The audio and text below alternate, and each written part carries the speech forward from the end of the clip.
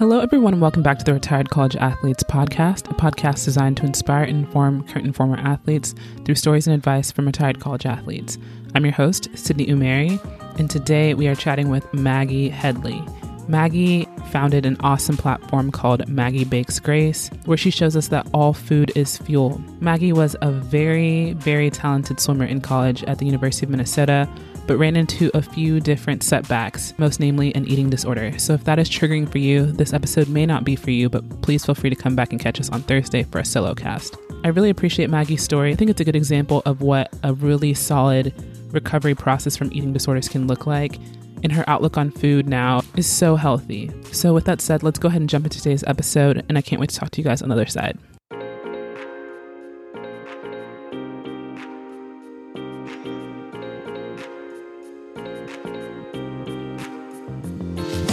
So I started swimming when I was like 7.5 years old.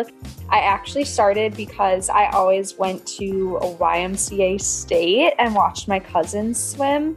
And I wanted to be like them when I grew up. So I joined our local YMCA swim team and loved it. I wasn't like super committed to swimming or anything. Like I played basketball and soccer and loved art and kind of wished I was a gymnast like every time the Olympics came around. But then when I was about 12 years old, I really decided that I wanted to be good at swimming. So I quit all my other sports and just swam year round. So I started like doing morning practices in middle school, which was very young to be starting doing like double practices, 2 practices a day, but it was my decision.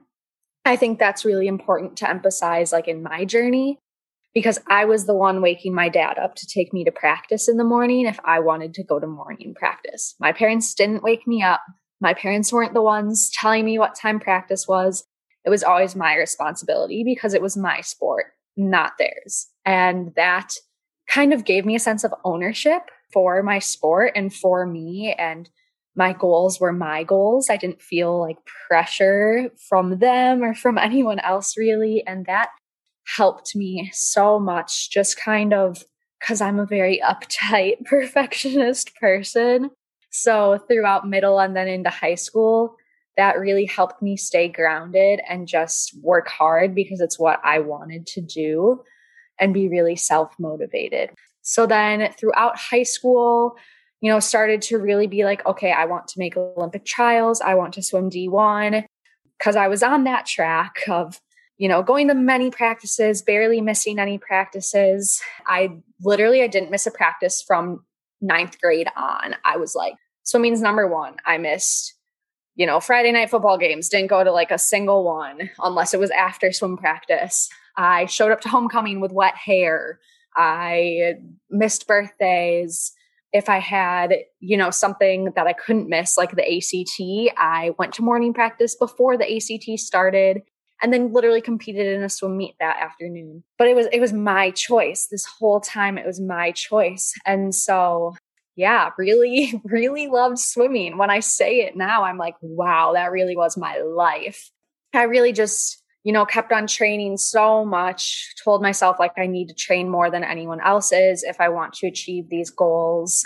So like senior year, when you're going on recruiting trips, you have the option to like swim or go train on the Saturday morning. And of course, like you're visiting a college, the last thing you want to do is jump in a pool at 6 a.m. But there I was, like one of usually 3 people on the trip getting in the pool because I still hadn't made trials. And also like you're visiting a D1 school, you kind of want to show them you love swimming and want to work hard. Like to me, that was showing them that I cared a lot. Right.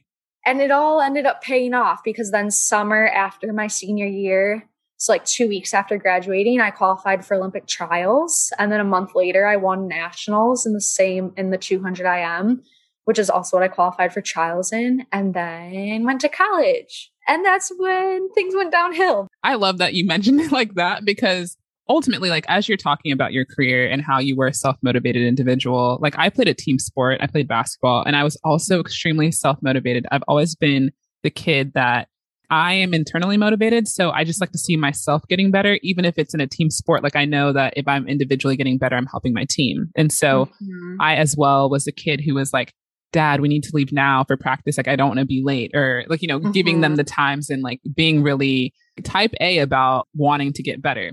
And just like you, I was good. Like, I mean, I played USA basketball, but didn't, of course, make the Olympics. So not like that, but was pretty good. And if you look at my youth career, like before college, really strong.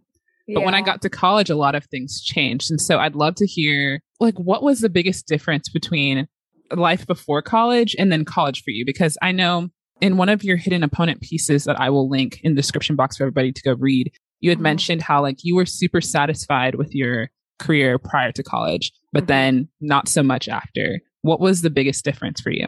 Yeah, I think for me, and of course, so I started college fall of 2015. So I've had quite a few years now to reflect on this, and a lot of external things did happen. But what it all actually boils down to is I felt like I had to prove something in college. So like every day going to practice, I was like, I need to prove myself if I want to travel to Florida this weekend. I need to prove myself if I want to make the Big Ten team. And in high school, middle school, elementary school, I didn't need to prove myself to anyone but myself. And so like that shift for me started to create performance anxiety in myself, not just at meets, but at practice. And that is really draining and really hard. I also developed an eating disorder like week 1 of college. Like I can almost pinpoint when this sort of shift happened, because I was dealing with a lot of things that I know is becoming more commonly talked about, but like how it's different to like be a female athlete versus being a female that maybe works out for fun or doesn't enjoy working out at all, and how like you need to fuel for performance as an athlete. And I wanted to fuel like the sorority girls that were on my floor. And those are like two different, they're not swimming 4 hours a day. I probably need to be eating more than them. Right. And it was just like this constant comparison game that I didn't have to deal with ever before in my life. And that's really what it boils down to. I lost my grandma and my cousin within 2 weeks of each other. They passed away. I lost a best friend, as in thought he was going to be there for me and absolutely was not. And of course, when you're going into college, and you anticipate people being there for you and then they're not, that's also really, really hard. So just, like I said, a lot of external things too, but also like internal pressures that I put on myself that I wish I was self-aware enough at the time to know how to combat them. Like I know how to combat them now, because this perfectionism, this performance anxiety, I can see how in high school I maybe had those traits. They just weren't, I didn't have the life events happen yet to trigger them into something that tore me down. Right. And now it is kind of a part of me, but I know how to combat those things. And I have gone to therapy now, and I know how to deal with those things that I didn't know how to deal with in college. So freshman year was really rough. I ended up, because Olympic trials were in 2016, so summer after my freshman year, basically my coaches, they were like, if you lose even 1 more pound, you don't get to go compete at trials. So that was good motivation to eat enough food. And then I went into eating disorder treatment my sophomore year. So I'm fully recovered now. I'd say I was like what's called pseudo recovered my sophomore year, but then like started swimming best times again by sophomore year. So my swimming started like getting better, but just because I was like, quote unquote, physically better doesn't mean I was like mentally okay. And then junior year happened, and I ended up, now I would say it was overtraining syndrome. Back then they said I had trained through influenza and gave myself arthritis because I was like crying in pain every day at practice and was going to have to take 6 months off the sport after my junior year, which I'm sure, as you know, and many people know listening, you can't just take 6 months off going into your senior year of college in a sport. So that's what ended my career. Gotcha. Wow. Okay.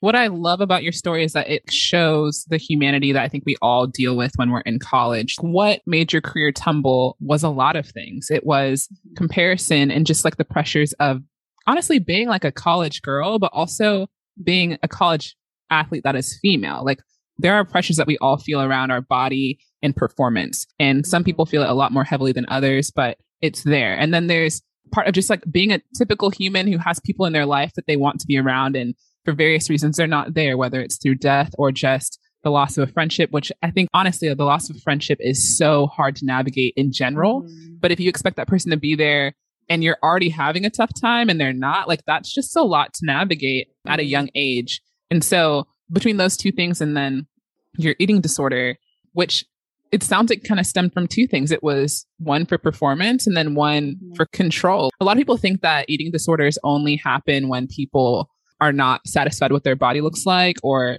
something like that. But most commonly, I hear that eating disorders happen because people are looking to control an aspect of their life because their life feels out of control. And so, yeah, I totally get that. And it makes sense why things kind of just fall apart.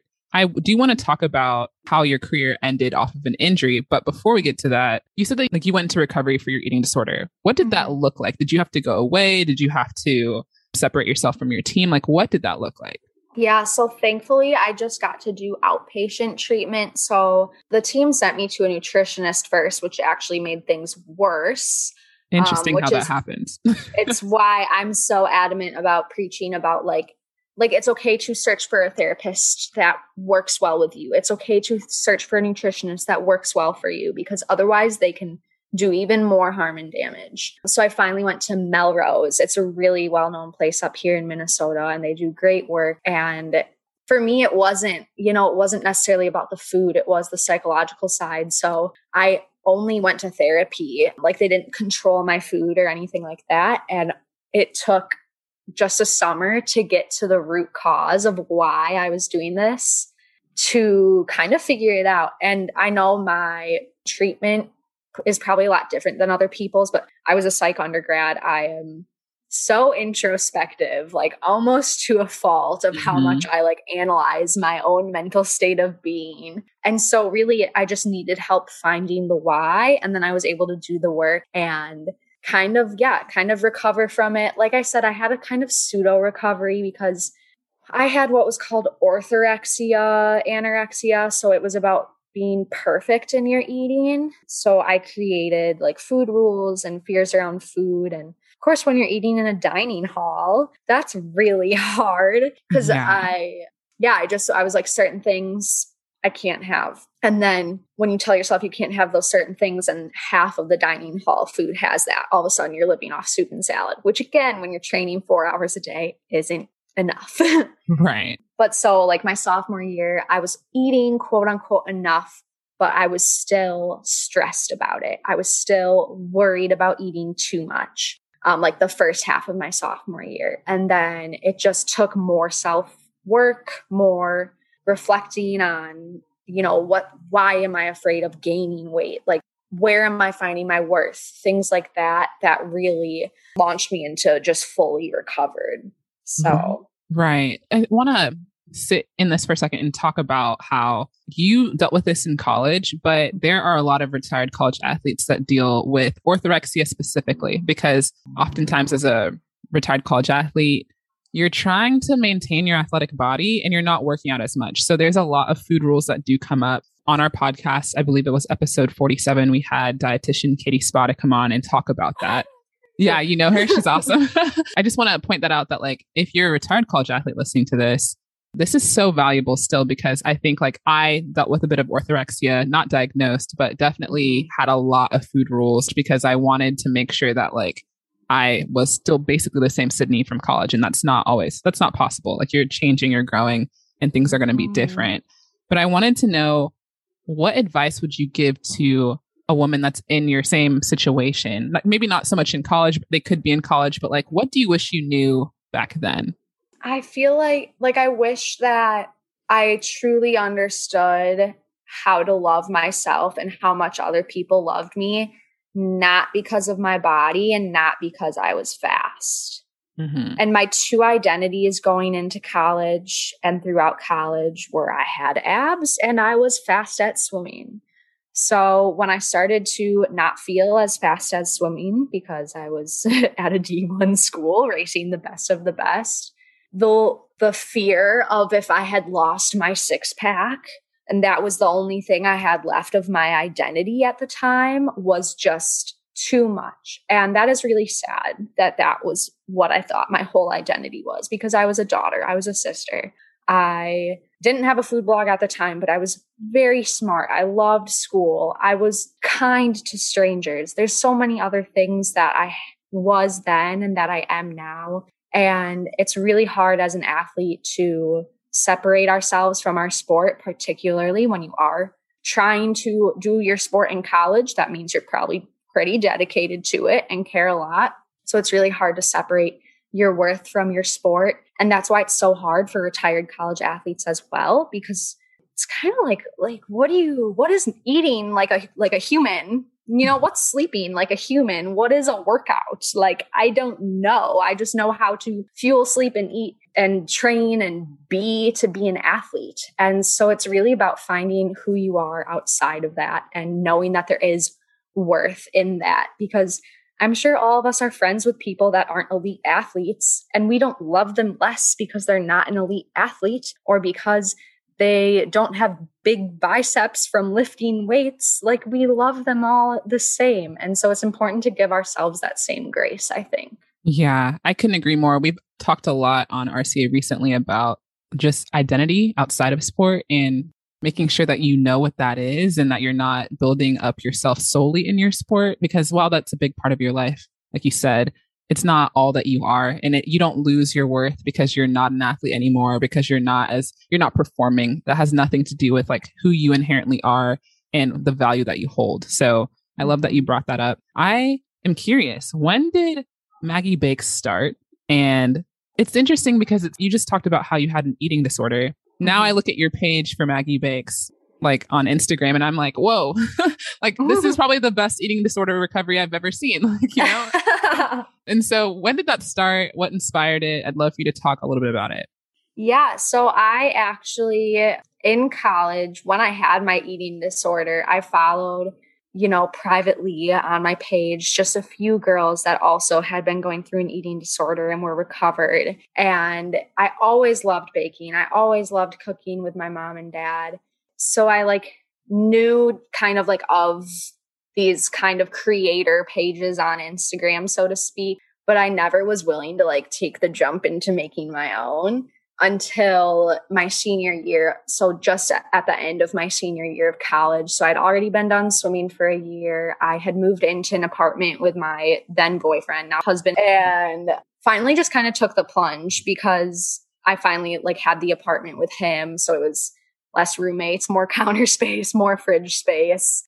And I was working and only taking 2 classes to finish up college. So I really just kind of had the time and the energy to finally do it. But it's been a dream of mine to release a cookbook with my mom since I can remember. So my aunt taught me how to make fudge when I was 2. We have a photo of that. And that's really the first time that I learned how to bake. And then growing up, every Sunday, my sister and I would make dinner for the family. My mom got us a children's cookbook and safety knives and all of that so we could make pizza for the family. And I just really believe that so many great memories are made in the kitchen and that all food is fuel. And I just hope that what people can figure out is that it is not worth sacrificing memories and time with your loved ones to succumb to food rules. So that's kind of really what Maggie Bakes Grace is about.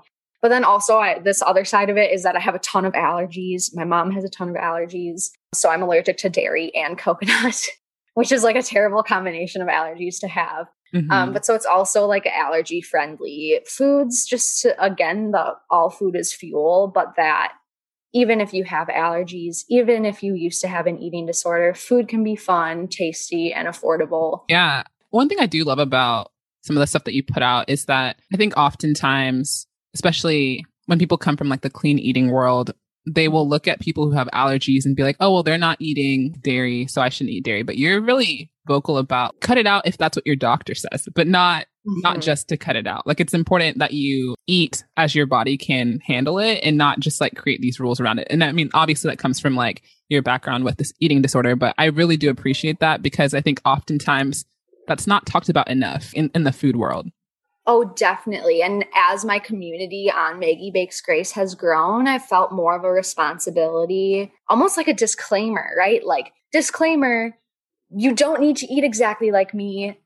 That's why I don't do full days of eating or anything, because those can be really triggering for people that have had eating disorders. And just like I said, half of my issues in college were about comparison. So why would I put out content that is just asking for people to compare themselves to it? That just doesn't seem to sit well with me, and no hate on the people that do that. I just will never do that. You don't know what's going to happen if you cut out a food and then just one day try to put it back in. Yeah. And that's the thing that a lot of people don't talk about. It's like you do this stuff for like a fad diet sometimes, but then you end up hurting yourself down the road, because exposure to different foods is really important for your immune system to realize that it's like not an allergen. So you might actually become allergic to the food if you cut it out for an extended period of time. And that's where things get really murky and it's not widely discussed. And so, yeah, again, I really appreciate you doing that, because I think it just adds some transparency to what you do, but also to that world, the world of baking and food and that whole side of Instagram and creating. And I just think it's awesome that you do that. Well, thank you. Of course. I wanted to give you the floor one last time to give any advice to currently retired or recently retired college athletes. I know that transition out can be a little tough. Yeah. I mean, first of all, like, you aren't alone if you are recently retired, particularly if it was unexpected. I feel so bad for everyone who didn't get their final season because of the pandemic. But first and foremost, you are not alone in your feelings. We are like fully not prepared for the transition to life after sport. Don't be afraid to seek out comfort or help. I know we talked about Katie earlier in this podcast, Katie Spada from Fueling Former Athletes. And personally, for me, following her account has been so helpful. Even now, I'm over 3 years out now from when I had to stop swimming. And the things that she say are just kind of about like finding value in yourself after being an athlete. And that community has been really helpful for me. So don't be afraid to seek out a therapist if it's so deep that you need someone to talk to about it, because sometimes we don't find purpose in our lives. And if we need help finding that purpose again, there's nothing weak about that. And then just take the opportunity of like this newfound time you probably have to learn a new skill, find a new hobby, even do a new sport if you still love being active. I know that my happiness levels increased tenfold when I started playing Masters water polo, because I was still in the water, which is where I'm most at peace. But I'm chasing a yellow ball. I'm not staring at a black line, and I'm passing with teammates, and it's so fun. And so if being like athletic and active is something that makes you happy, then you don't need to not do that just because you're not like a quote unquote college or elite athlete anymore. Find what makes you happy. That's awesome. And like you mentioned Katie again. I will definitely link Katie's episode down below, as well as her Instagram. She is an awesome resource. She's a registered dietitian. And so I believe she works with the HAES diet, which means health at every size. And so, or not even diet, it's kind of like a lifestyle, but basically no food rules, nothing like that. And so I'll link her down below. But I want to thank you so much for carving out time to come on the podcast. I think a lot of people can relate to your story. I know I definitely can. And so I know it'll help our audience. Well, good. Thank you so much for having me. It was a blast. All right, guys, that's all I have for today. I thought Maggie was awesome. I really, really appreciate her view on food now. And also the fact that while she may not be able to have dairy and gluten, and it's diagnosed by a doctor that she cannot have that, she does encourage everyone to eat what they can eat. Don't cut out things just because someone else is. And if you do want to cut out things, go and see a doctor and see if you should be cutting out those foods. But I really appreciate that disclaimer that she puts out on all of her videos and all of her content, because it's so necessary as we live in a diet culture. People want to cut out things as fad diets, and that could actually cause more harm than help people. So I love that she talks about that. With that said, let's go ahead and hop into housekeeping. Thank you so much for taking time out of your day to listen to this episode. It means so much. If you'd like to get more involved in the RCA community, please feel free to follow us on social media. We are everywhere, but most active on Instagram and on YouTube. We have an additional episode coming out this Thursday. It's a solo cast. We have one come out every single Thursday, as well as a video dropping on YouTube every Thursday, so please check that out. Also, another way for you to support the podcast is to donate to our Patreon.